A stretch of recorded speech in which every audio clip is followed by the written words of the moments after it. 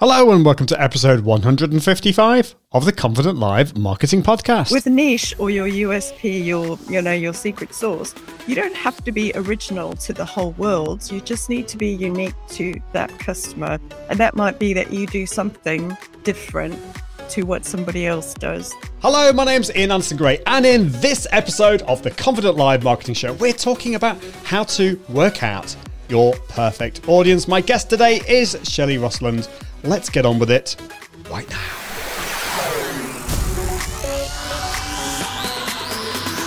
Welcome to the Confident Live Marketing Podcast with Ian Anderson-Gray. Helping you level up your impact, authority, and profits through the power of confident live video. Optimize your mindset and communication and increase your confidence in front of the camera. Get confident with the tech and gear. And get confident with the content and marketing. Together, we can go live! Well, hello, welcome to episode 155 of the Confident Live Marketing Show. We're talking about how to find out your perfect audience, otherwise known as avatar. And we're not talking about blue aliens here.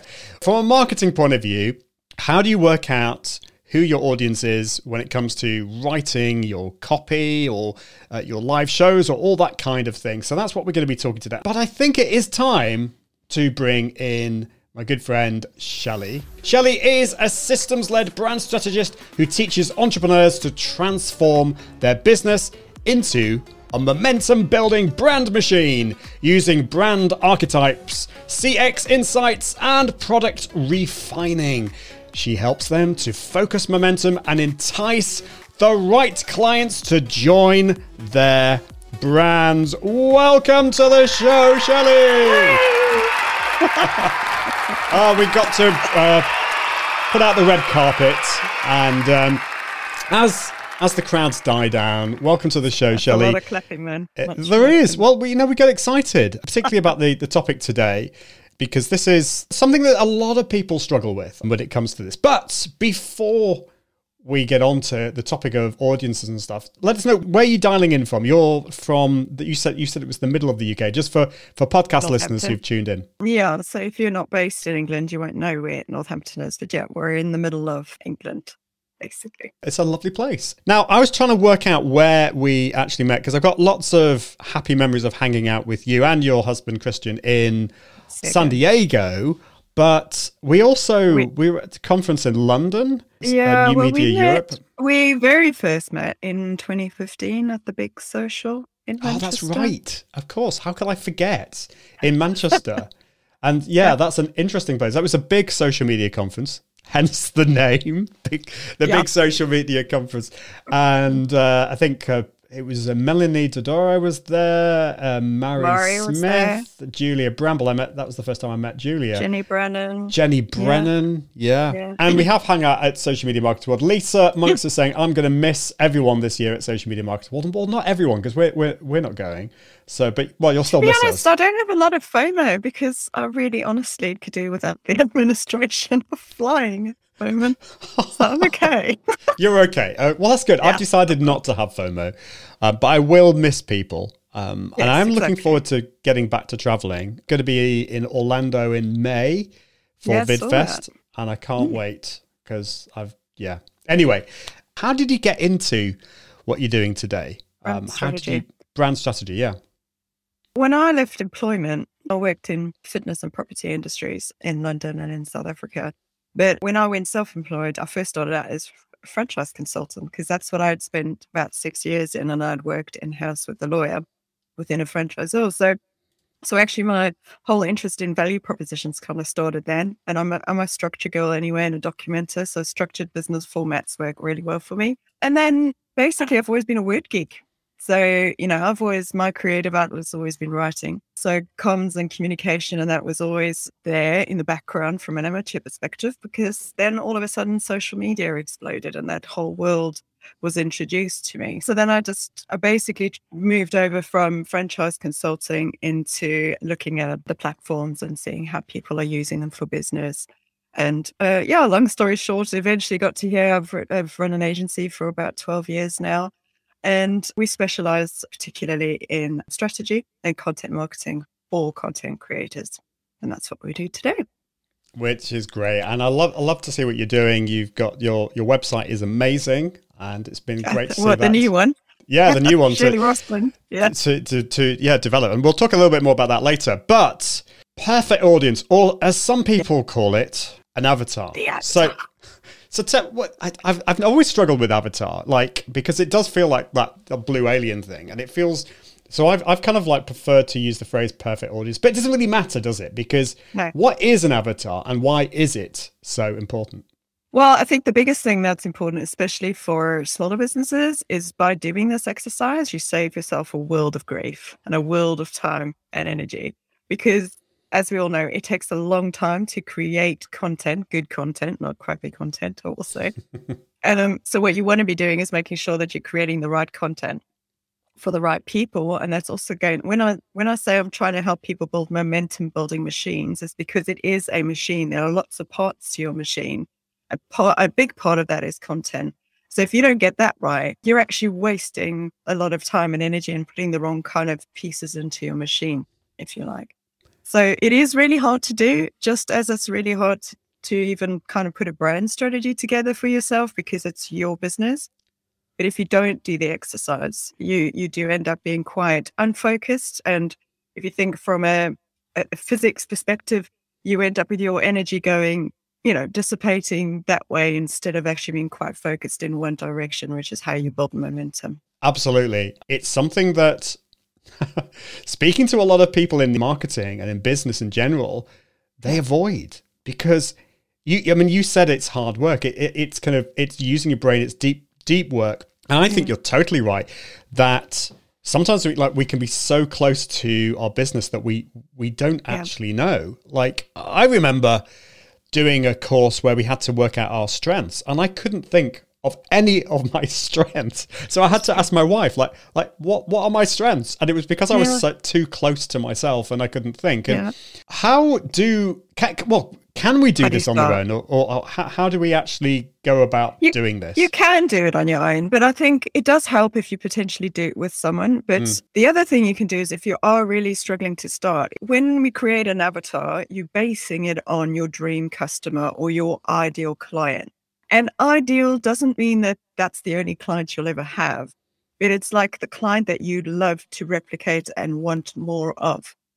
If you've got one of those already, what you could do is focus in and zone in on that individual and actually use them as your example. So usually when I go through this exercise, we've got a couple of different questions, some open, some closed, in terms of the person. What I would say is important to note is not just their age and where they live and what car they drive, because some of those things are important, but some of them might not be universal to all of your customers.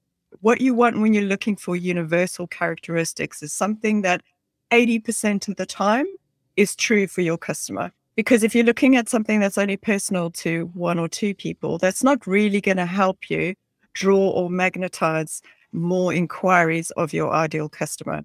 So we're trying to focus on where do we spend the most amount of energy in order to get the best return, if you like. As soon as you said that, lots of other reasons why I think this is so difficult for some people have come into my mind. It could be, well, okay, that's for 80% of my audience. Well, I don't. How do I even work out who they are? That's one question, and then the other question will be, well, yeah, but if I do that, what about the 20%? I want to be there for everyone. So I'm trying to think, where's the best place to start with this? Well, when you first start looking at your audience, like I said, if you can immediately first think of, so like for Ian, you've got a community as well. You've got a few different things, I think, that are going on. I think that's also probably where some people are a little bit wondering, where do they start, because they've got a few different avenues to their business. And I would say is, before you even start an avatar exercise, you've actually got to think first about your value proposition and what your services and your products are. Because what you could end up with is different avatars for different types of products or different services, and your community might be slightly different altogether as well. So you've really got to work out and make sure you're really sharp about your value proposition. And your value proposition is basically, what is the problem that you're solving? Who are you solving it for?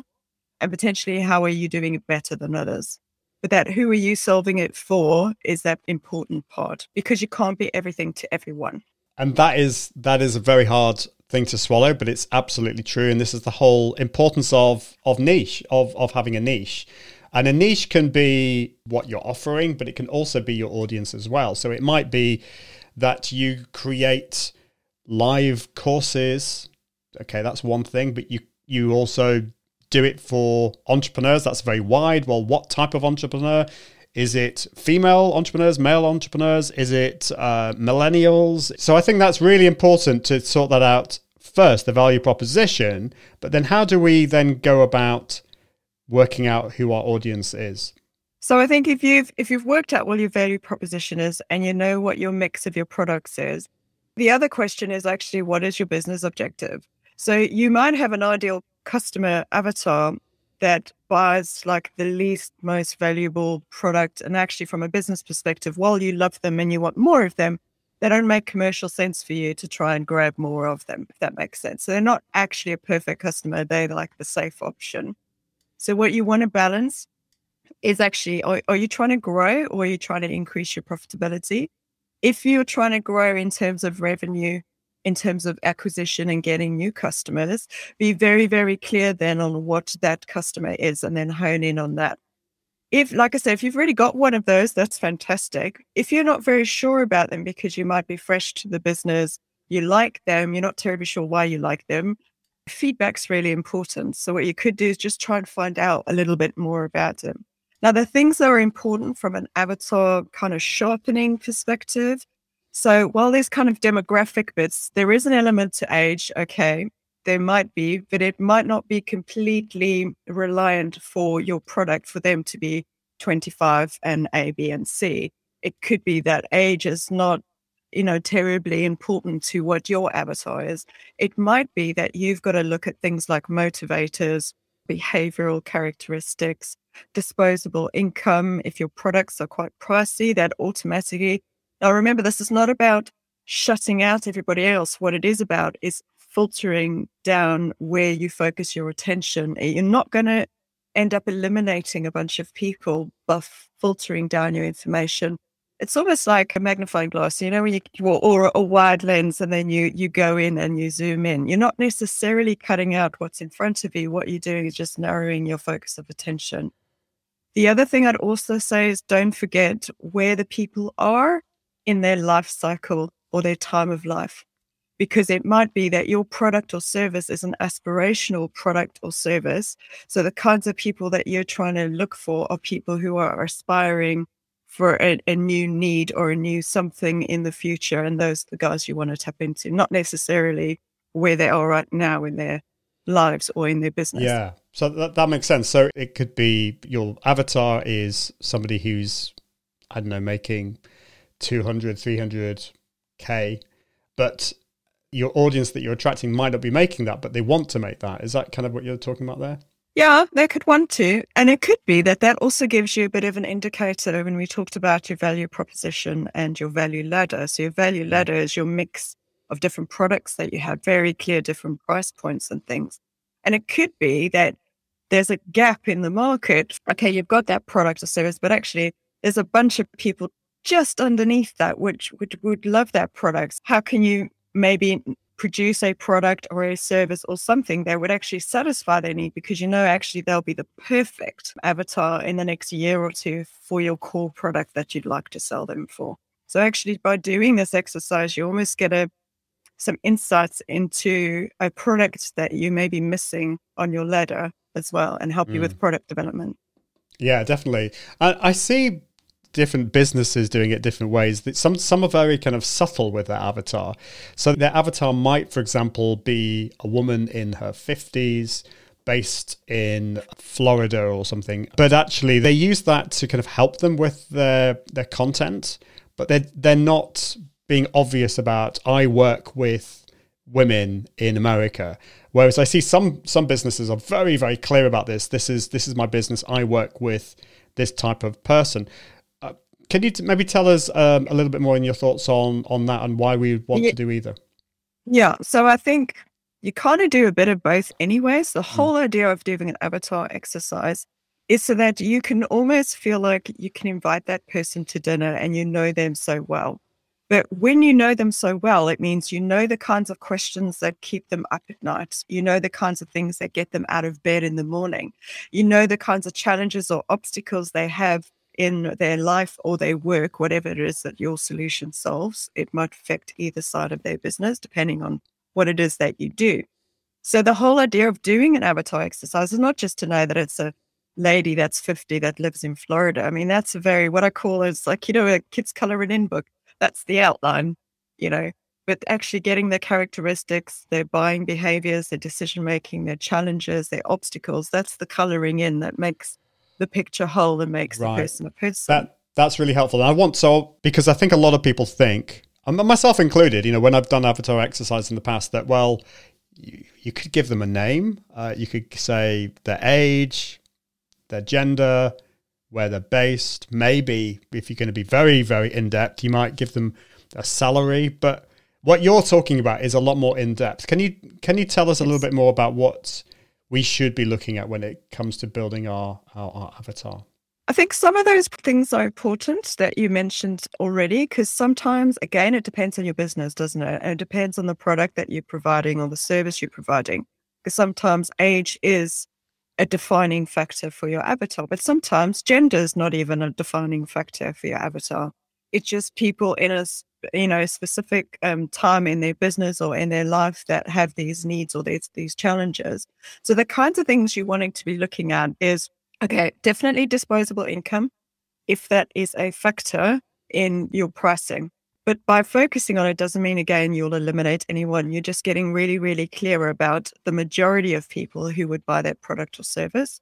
But I would definitely look at characteristics like buying behaviors, attitudes, values. Values is it's a tricky one, but I think when you've done your brand strategy and you understand your own values and principles, you'll be able to quite easily start to eliminate parts of the public where you go, actually, those kind of individuals or those kind of businesses won't be interested in our product because either they just don't agree with your values or it's not on their radar at all.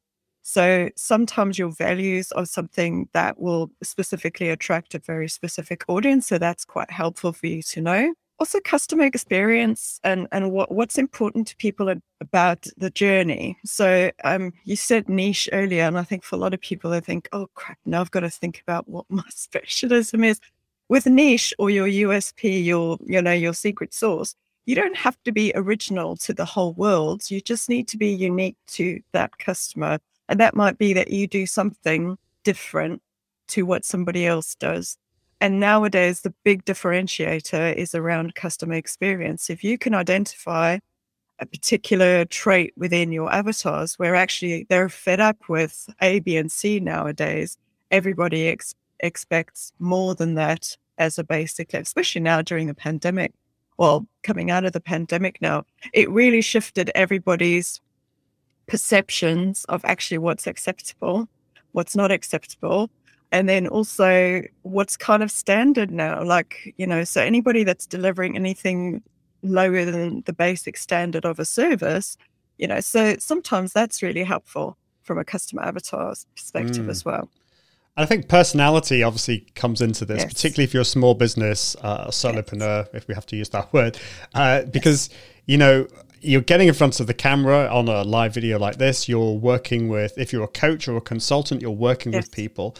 And you might not know as much as other people in your industry, but you might just have that particular personality that's attractive to your perfect audience. You might be more of a introvert. You might not be as kind of full of energy as some other people, but that is... Everyone's attracted to different approaches. Yeah. So, sorry, you're going to say, Shelley?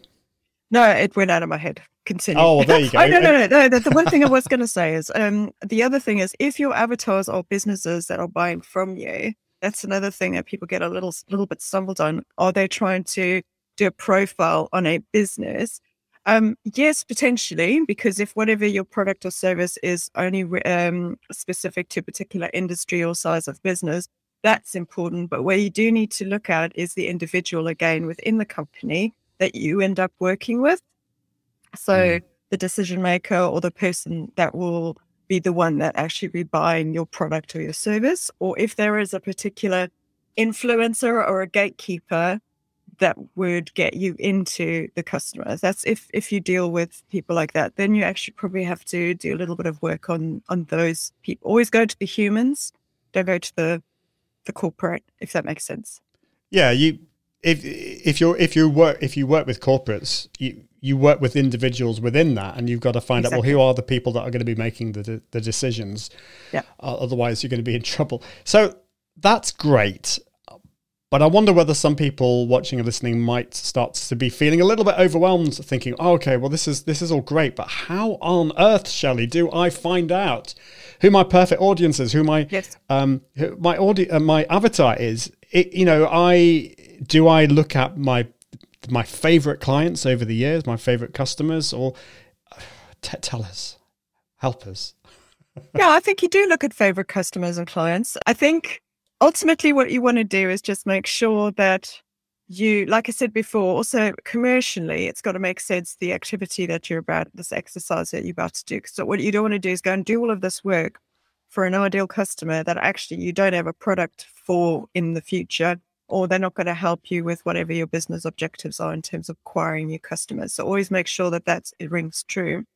Yes, look at your previous customers and go, okay, but you got to be pretty black and white, I reckon, and objective, because while they might be nice people, are they ticking the other boxes of what makes them an ideal client? So an ideal client is someone who buys what you've got, they value what they've bought, they want more of whatever it is that you've got. For me, those are kind of like really good ideal customers, and obviously they become advocates for you, and they talk to their networks and their friends about you. That for me is like a really good, perfect customer or a client avatar. So you almost don't need to do too much marketing. But the idea of you doing this exercise is so that you can get to the point where you know what content you want to create for these guys. So you really, if you don't know them well enough, and say you've only been in business a couple of years and actually you're still trying to work out who your ideal customers are, what you could also do is maybe just set up some calls with your ideal customers or a couple of customers you have already, and maybe just start a conversation or try and get some feedback from them about what is it that they like about your product or your service. How did they feel beforehand? Almost like when you do case studies. And then potentially that might start to shift a little bit for you so that actually you can start to work out, oh, okay, that's true. Like you were saying, Ian, like you don't know what your strengths are. You might not also know what those benefits look like of your solution. So you don't know how to put together a value proposition statement to say why you're good at what you do and who you serve. So if you're in that kind of space at the moment, go old school and have conversations with your customers at the moment that are paying you. And then you can kind of step back. You've got that information. You go, okay, that sounds good. Right, from that, I'm going to distill this. What's common with these couple of people that I've spoken to? And then you've almost got to start. You just need to start. I think that's the important part. I love that. And I think you've taken people watching and listening from overwhelmed to something that, oh, yeah, actually, I can do that. And I love this from Nicola. So you mentioned Nicola. I think she said Nicola's a coach. So values are so important, she says. Working with people-focused organizations is really important to me. Yes. So Nicola's got a very clear avatar. I know her from one of my business. So she's got she's done the work. She's gone like, these are the only types of individuals I want to speak to. And sometimes it's not that they're 5'4" and they're 56 and they're that. It's actually more about them as humans.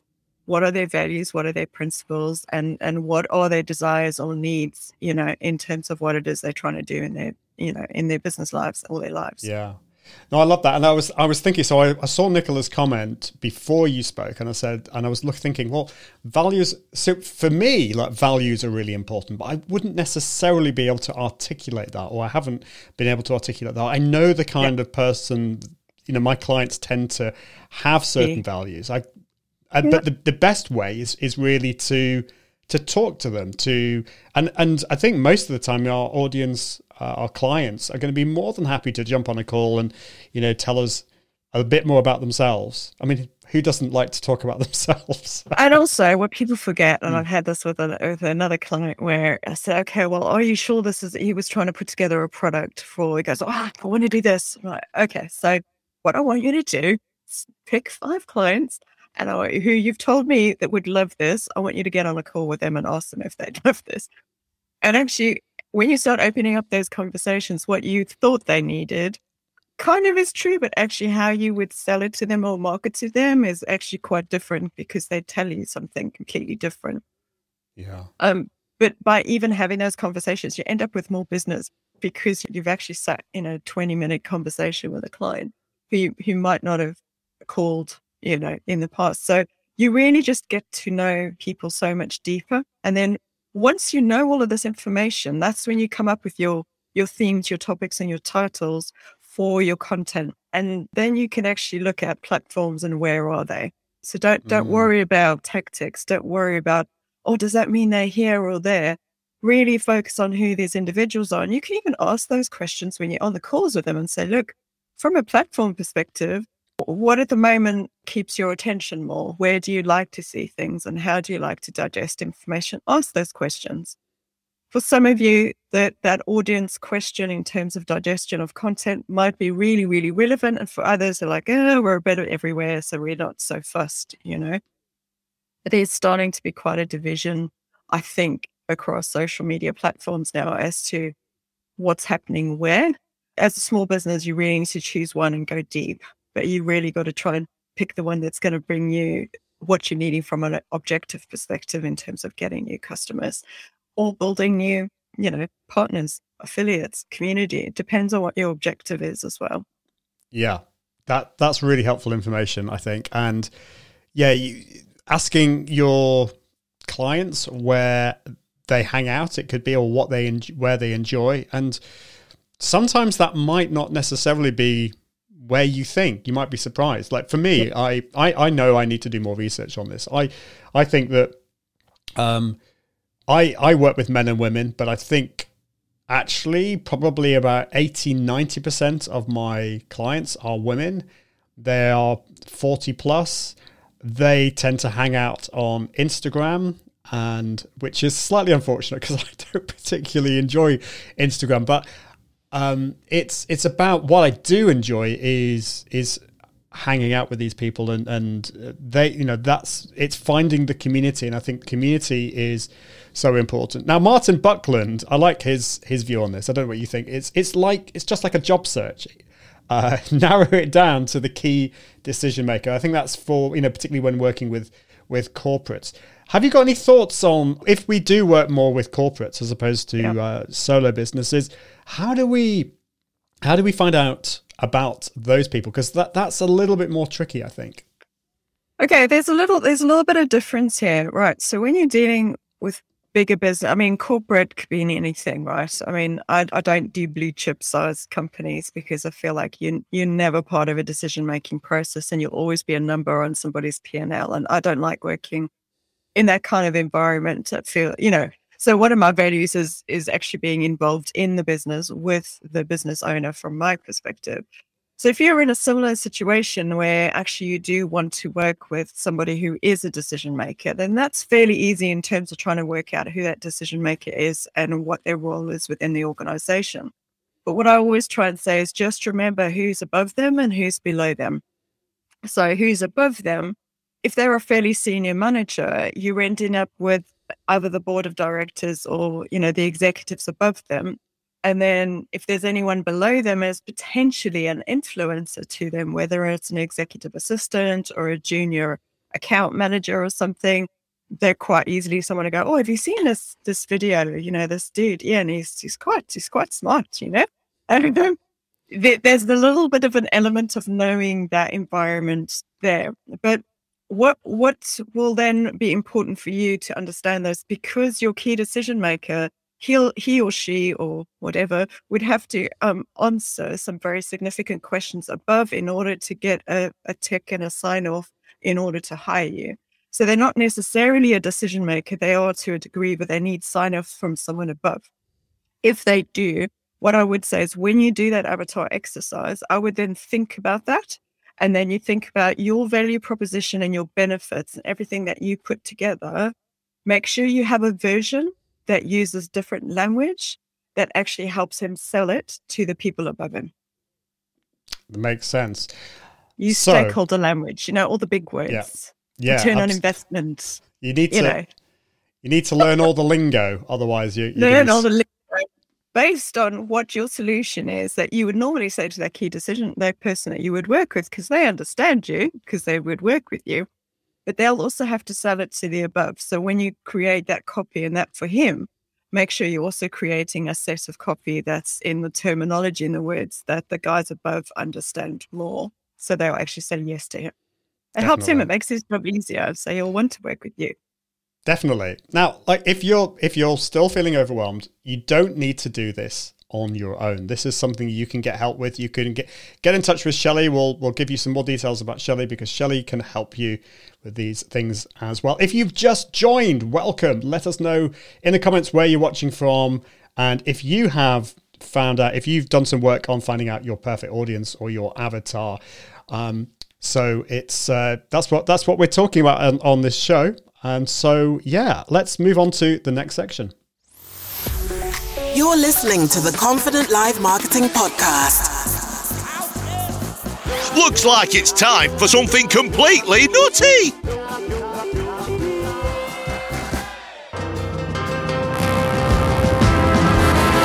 How to work out your perfect audience. How to work out your perfect audience. Shelley Rosland's coming on the show today.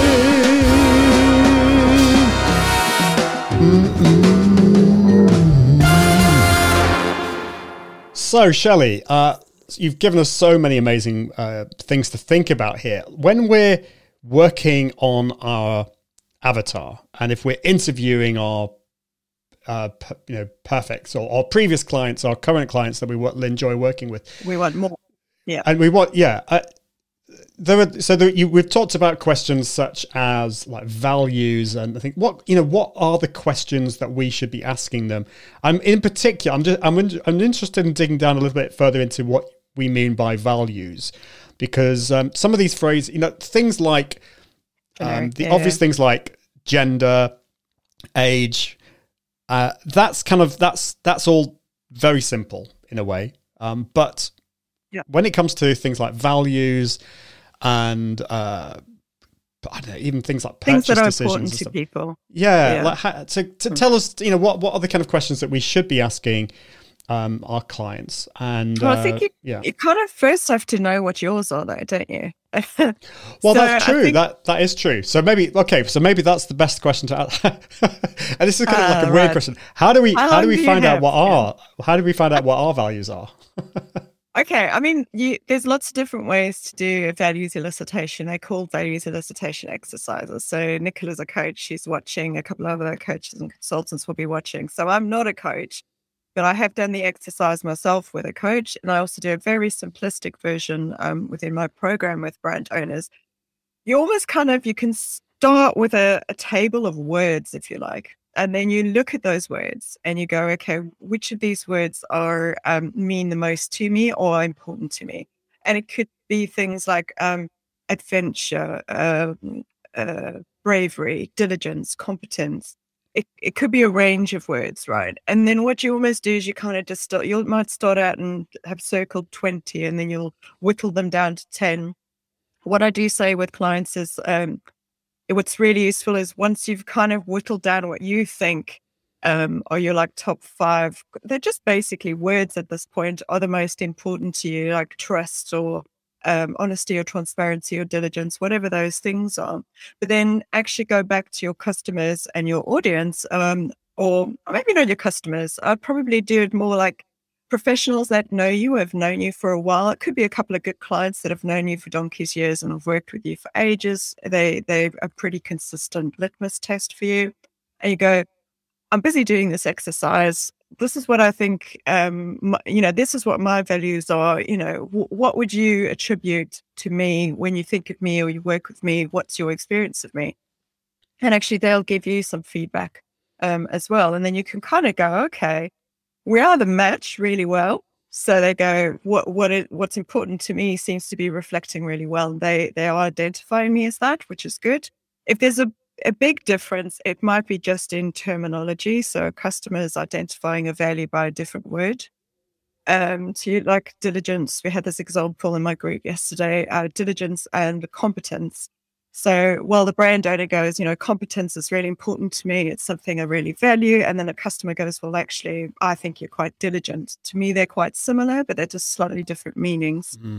So I think you've just got to work out what are the things that are important to you? What are the things that are non-negotiables? They're basically things that you would go to battle for because like the line is drawn in the sand. That makes sense. So those are your values, and you build those into your principles as a brand. Now that makes sense. Now, something that I've been working on recently is personality, and I think personality comes into this. So I've been doing some personality tests. There's enneagrams, and then there's the big five. So whether you're open or whether you're what are the words, introvert, extrovert, all those kind of things. And I think So maybe we might enjoy working with introverts or extroverts or people who are very creative people. Would you say that's kind of part of that, or what? It's just the word values to me would seem it's useful, but that when you're doing the values and the personality, you're always trying to still work out what your brand strategy is. Who are you as a business? What do you want to be experienced as? Do you know what I mean? So that you're making sure that that's what's coming through when you're actually doing the business that you're doing. And when you're doing your customer avatar exercises, you always got to try and find the customers that are going to, one, resonate with you, the ones that you just definitely don't ever want to work with because, it just wouldn't suit you at all. But I think it's overcomplicating things at the moment. I think the easiest place to start is if you already have customers that you really love working with and it's working well from a financial perspective as well, just always do a check-in that it fits in with the business objective. I've seen too many small businesses I really want to work with these guys. Like, yeah, but they're not paying you enough. And in order to do that, you need loads of them. Like, are you set up for that? Can you scale for that? Where you need loads of them in order for it to make business sense. Just make sure all the time it's business sense which you're focusing on your customer avatars. Yeah, I think that's absolutely vital. And I'm sure we could all share some stories of maybe when we first started out, we want to help everybody. And that was the case with me. I mean, I started off as a professional musician. And so when I set up my web agency, we set the web agency up to help professional classical musicians. The problem with that from a business point of view is that they have no money. And so like the web business, now we focus on businesses. We still do websites for musicians, but in a way it's they are what's the word? A small segment of very small segment, and they're kind of subsidized in a way by everything else that we do, and that's kind of like because I feel I enjoy doing that. But it's I think that is absolutely important because you'll get burnt out if you keep working with people who do not pay you. Although you might want to help these people, you've also got to run a profitable business. Now, I love this, what Nicola says. Yep. She talks about the word strengths. For me, she says, it's what really motivates you. What is it that gives you energy? So Ian, she says you should bring those strengths you discovered into it. And I love that. I think that's so true because there are certain clients that I'm a coach and a consultant that I really, really love working with. And it's really a case of working out what are those things, those aspects of the people that gives me the energy. Martin Buckland says, we are talking the crux of personal branding now. What is your differentiator? What is your value? What is your competitive edge? Why should I interact with you? Very interesting conversation. Yes. There's always going to be an element of personal branding within any business branding because whoever the owner is behind the brand, that, as Daniel Priestley calls them, the key person of influence, the KPI. So actually, if you're a one-man band at the moment, very much whatever your strengths are and your values are, it's quite baked into your business. So even if you grew going forward, that will always to a degree be true. So that's why I kind of start with your own values, because you naturally build them and bake them into your offering and what your brand is and what's going to be important to your business. Yes, you always add different things as you go along, but you start with that.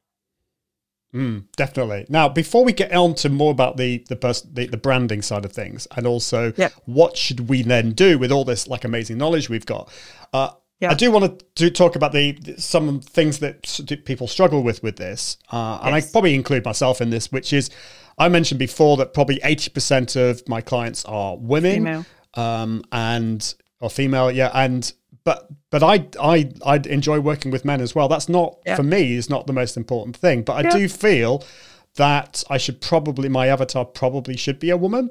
But what are your thoughts on this when it comes to things like gender on the avatar?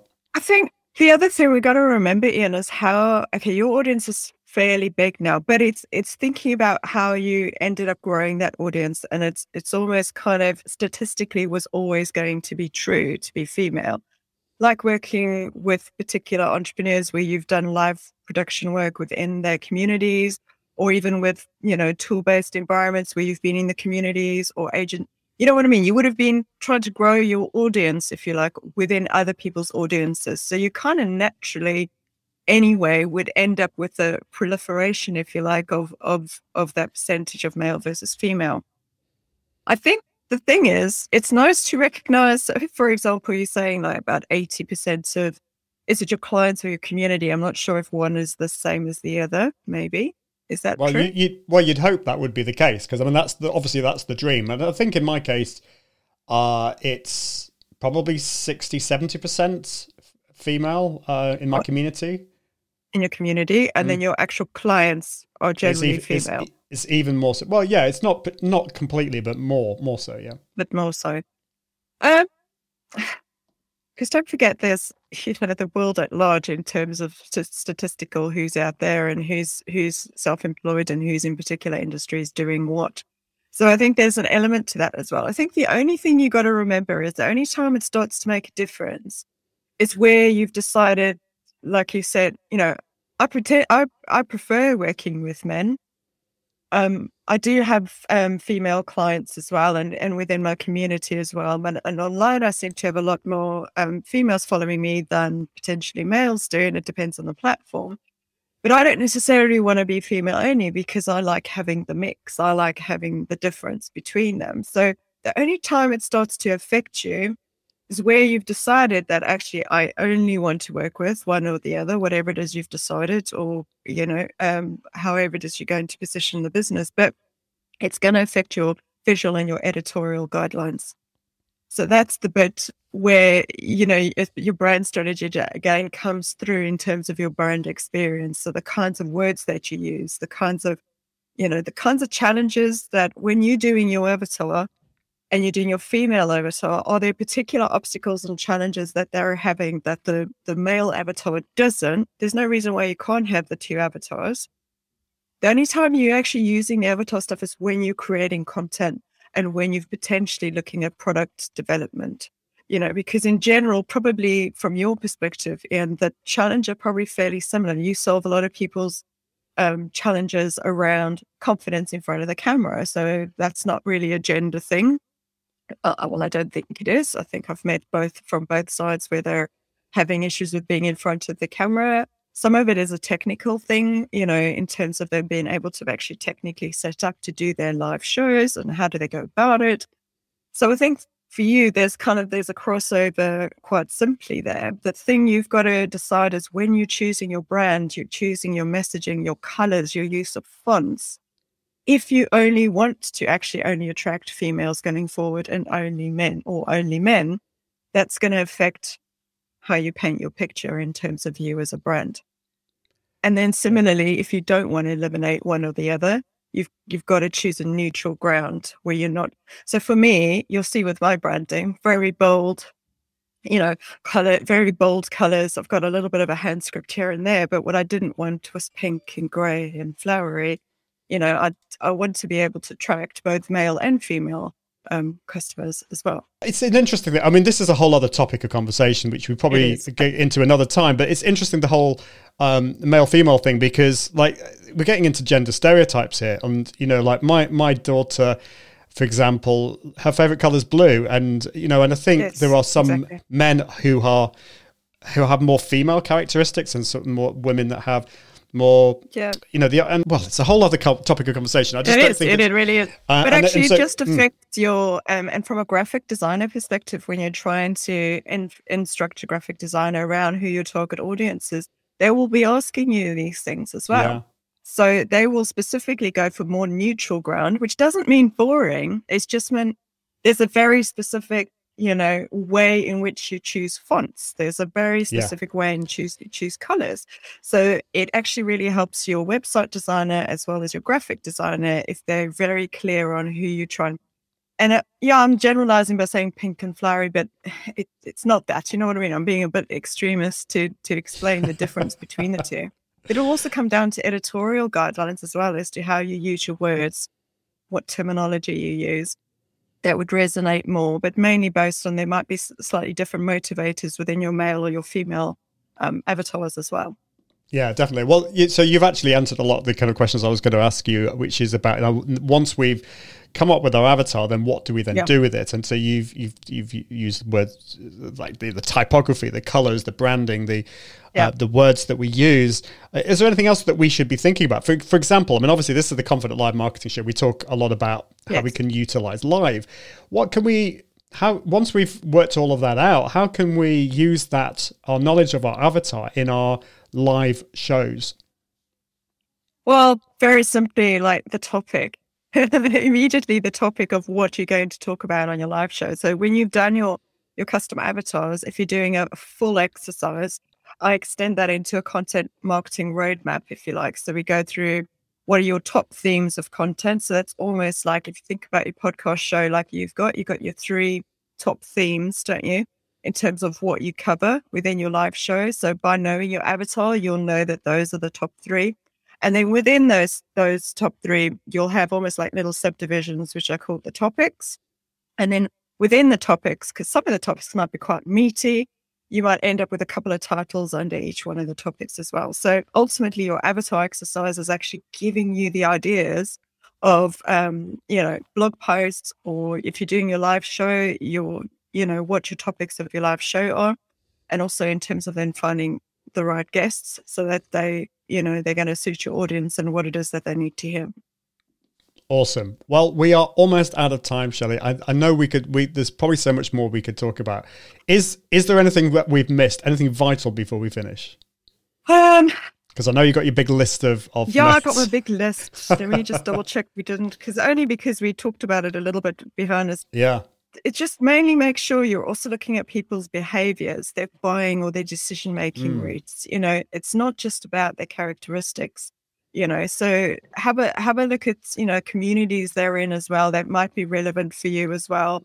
Don't just start as well. Don't get too overwhelmed. Just start, like we said, and choose a good existing customer that you love. Get on a call with them. And then eventually over time, you'll start to learn what it is about you that they enjoy, that they buy into. Otherwise, I think we've pretty much covered as much as we can. I think so. I think, you'll just have to come back on the show. So having a working document, I think, is important, whether it's a Google Doc or a pen and paper, and start jotting this stuff down about who you think your audience is. And it might change over time. So some of the things that we've been talking about today, just as a reminder, talk with, it could probably not family, but friends in your industry who know you well, or it could be clients. Ask them more about you and what makes you you, and then start to interview your audience as well. The best place for people to find out more about you, of course, is your website, which is shelleyrostlund.com. And I'll spell it SHELLEY. So there is an extra E in there. ROSTLUND.com. But the link will be in the show notes at iag.me/101. 155. And where's the best place for people to follow you on the socials? On socials, well, I'm trying to be good with Instagram, so have a bash over there. But I'm generally on LinkedIn quite a bit. I've been on Twitter for years as well, but basically LinkedIn and Instagram. I am on Facebook as well, but probably Instagram and LinkedIn. That's where the you links need to will all be. be on the website as well. Exactly. And of course, you have also got this quite a cool brand strength quiz. So tell us more about this. Yeah, so if you fancy this, guys, you can decide whether you're a misfit, a magician, or a maven. So by doing this quiz, what I do is help you try and work out what your brand strength is at the moment, where you are right now in your business. And then I give you the top 3 things that you need to focus on right now, because actually we're small businesses. We can't do everything perfectly. So what you can do is focus on the things that are important right now for where you are, because you can build on that for the future. So if you go do the quiz, you can find out whether you're a misfit, a magician, or a maven. Which one do you think you are, Ian? Can you be a combination? I don't know. I have a tipping point. There's a tipping point. I've got tipping magician, so from misfit to magician. I think somewhere in between misfit and magician, I think is probably what I am. I don't know. Yes. And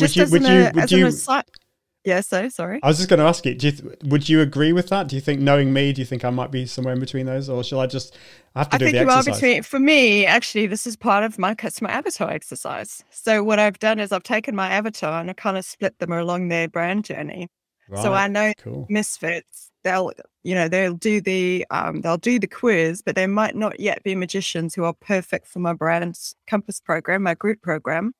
But I know that all they need to do is do a few more bits, and within a year or two, they'll be perfect. And then the mavens are probably the ones that kind of want to go for VIP kind of, you know what I mean? But they are the similar kind of avatars, but on different parts of their journey. So that's when you can do cool things like create quizzes and profiles and tests when you've got to know your audience a lot better. Interesting. We're going to have a look at it. It depends on the definition of a misfit. I just feel I'm a misfit because I'm... It does mean you're cute and mischievous, Ian, so don't worry. There we go. There we go. That's good. So if you want to do that, then go to shellyrustland.com/brand-quiz, and the show notes will have all of these links. So you don't need to worry about any of that. Well, thank you so much, Shelley. We are out of time. Well, that's it for this week. And until next time, I encourage you to level up your impact, authority, and profits to the power of Confident Live Video. See you soon. Bye. Thanks for listening to the Confident Live Marketing Podcast with Ian Anderson Gray. Make sure you subscribe at iag.me/podcast so you can continue to level up your impact, authority, and profits through the power of live video. And until next time, toodaloo.